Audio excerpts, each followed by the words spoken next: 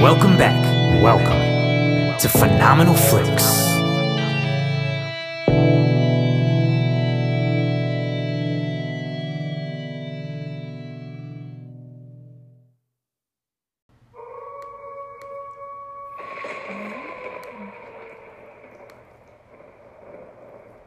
Today I'm reviewing two films from the Welcome to Blumhouse section on Amazon Prime, movies that dropped earlier this month in October. There's actually four in total, two which dropped on October 16th and two which dropped on October 13th. However, I'm going to review the first two, the first being The Lie, which stars Peter Sarsgaard, Joey King, and I believe her name is pronounced Marielle Enos, and it is a psychological thriller about a young woman who is led to, or her parents are led to believe rather, that she killed her friend, and then the police and her father come asking for details. Now, this film was actually originally titled Between the Earth and the Sky, and I think while that doesn't really correlate with the plot of the movie too much, it's a much better name than The Lie. And of course, I'm not going to get into spoilers here. I never do that on my brand new movie releases unless I give a spoiler warning like I did with Annabellum. However, this movie is pretty much what the title says, a straight up lie. It pretends to be a horror movie, and it pretends to have a lot of plot points that do not really matter nearly as much. And you are led to believe through the trailer and through the synopsis that this is going to be somewhat, not a game changer per se, but a movie that's going to keep you guessing throughout all of it. And if you've seen a movie like this before, then you've seen this movie. It is, like I said, kind of a lie. Now, let me start off with the positives. I always like to start off with positives right off the bat. And I think that this movie is shot incredibly well. Some of the scope of it, especially the contrast of the light bouncing off of the snow, because it takes place, I believe, in Colorado, if I'm not mistaken. I could be wrong on that. However, it's shot in a place where it is currently winter and there is snow everywhere. So if you've ever lived in a place with a lot of snow, when it's actually sunny out but there's a lot of snow on the ground, the light is just vibrant and it kind of hurts your eyes in a sort of way, but it makes it seem very realistic in this film. I also really like Peter Sarsgaard's performance. I think as a troubled father who is, of course, divorced from his wife, but they are still trying to figure out their teenage daughter, he plays a very troubled man who someone is trying to figure out his own life while also figuring out his daughter's. And I think Marielle Enos is great as Rebecca the mother as well. Someone who has her career locked down, someone who doesn't have to worry about what she is doing in her personal life, however, also worries about her daughter's well-being. I am not a fan of the actress Joey King. I think she's honestly pretty terrible. I do not like the movies that she's been in. I mean, The Conjuring's really good, but she's, of course, not the main character of that. I do not think she's very good in films such as like Independence Day Resurgence or Wish Upon or The Kissing Booth. I just think, or she was in Slender Man too, if I'm not mistaken. Like, good lord. And she just doesn't have a great track record. And while I think Wish Upon is like a hilarious movie because it's so bad it's good, she's not really spectacular in it, and she's not really spectacular here. She kind of has one note, and it's to look scared with like these really wide eyes and her face agape, and she can't really do much beyond blubbering and crying and acting scared, which is something we've seen her do since at least 2013 when The Conjuring came out.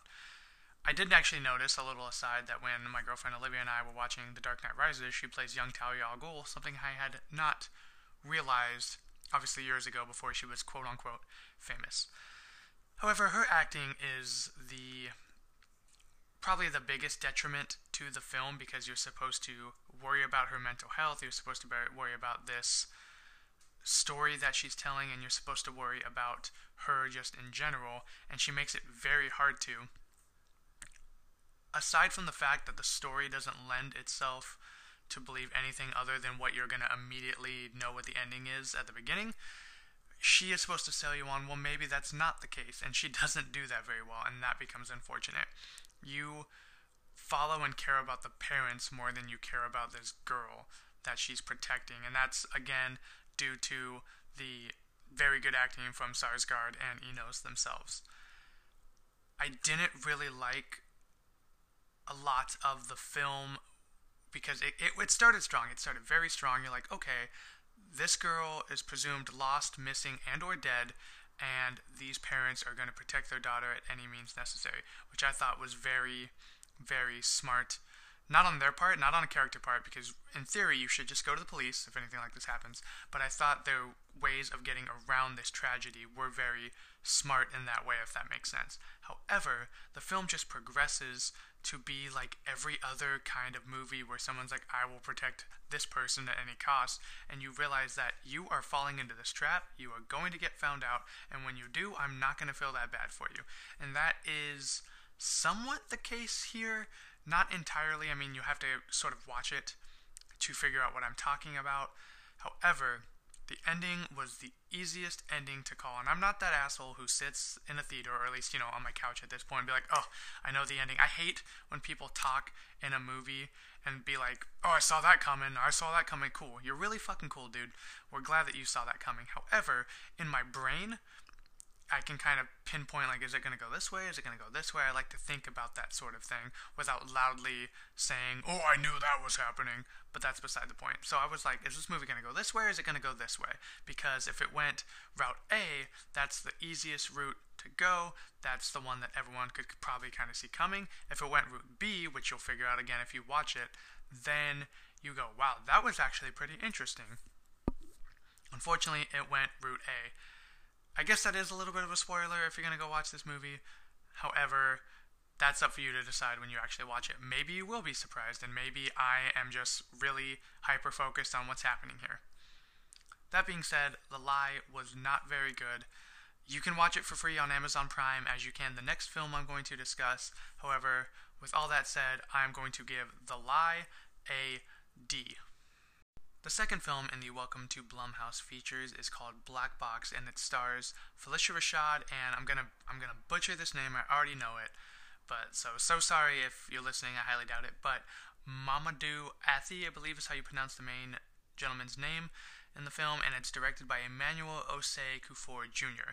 And Black Box is about a single father who undergoes an agonizing and experimental treatment that causes him to question his reality and who he really is after losing his wife and his memory in a car crash.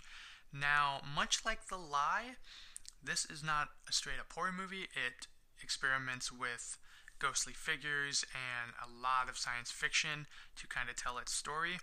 And I was a little let down by that because from these Blumhouse productions, I was trying to picture horror movies, and The Lie wasn't quite a horror movie. It was a psychological thriller, and this is a science fiction thriller that has horror elements to it. Now, I did think the psychological parts of this were very good. They were creepy. They weren't really scary because I want to say monsters, I guess is the right word for it, are very CGI heavy, and they look like they don't belong in the film because you can tell that they're planted in with special effects.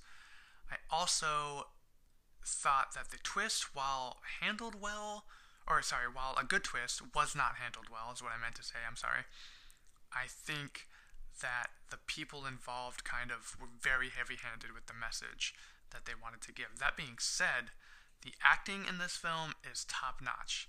I believe that Athie, who plays the main character, Nolan Wright, is very good. He's very, very easy to connect with and sympathize with, and he played that very well, as did Phylicia Rashad. However, she is on the other spectrum. She's sort of the antagonist of this movie, and while what she is doing is unethical and it's evil and it's wrong, you have to sympathize with her as well because she's also mourning the loss of her son, which is but a separate story that connects with this as well.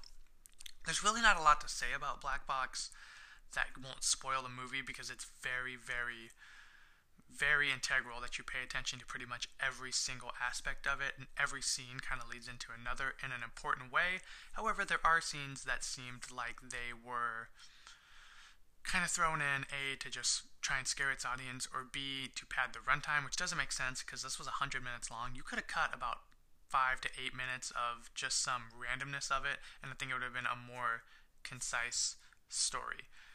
This was also very similar to an episode of Black Mirror. If this would have been, I don't know, 65 to 70 minutes and thrown into a season of Black Mirror, I would have totally bought that. That would have been something that I could have seen myself sitting down and watching as part of the Black Mirror. However, now it's part of Blumhouse, and they obviously had to make it into a feature film. But if you like Black Mirror, you'll probably like this a lot too, though it does have some plot holes and plot elements that don't work very well. Not much more to say on Black Box other than the fact that you really do have to pay attention to it. And if you're not willing to pay attention to it, then you're not going to like it as much because you're going to miss a lot of important plot details. The CGI was a little bad, however, the acting is fantastic. So with all that said, I give Black Box a B-. These Welcome to Blumhouse features, like I said, are on Amazon Prime. They are free. There's 2 more whose names are really escaping me at the moment. I believe one's called Nocturne. I cannot think of what the other one is called right now, and I don't have them pulled up because obviously I am not reviewing them. However, it's Evil Eye. I just figured that out off the top of my head. Anyway, check them out if you really want to. I think for some reason most people might like The Lie more than they'll like Black Box. However, they're both, I guess, worth a watch. Even though I didn't like The Lie, I know people are going to want to watch it and be like, oh, I totally dug it. Black Box, definitely worth the watch. Nocturne and Evil Eye are on there. I might review them next week. However, I do have like 2 or 3 other things I want to take a look at. So we'll see if the Blumhouse features, they're 50%, they're batting 50, 500 right now. I liked one, I didn't like the other. So maybe if I watch Evil Eye and Nocturne, it'll either bump up to 75% or we'll just stay at the 50%. Or maybe I'll only like a fourth of them. Who really knows? But again, thank you for listening to Phenomenal Flicks, everyone. Phenomenal Fridays, of course, as I'm calling it in October. You can follow me on the socials. Look for Phenomenal Flicks on Instagram, Twitter, and on Facebook. And as always, guys, stay phenomenal.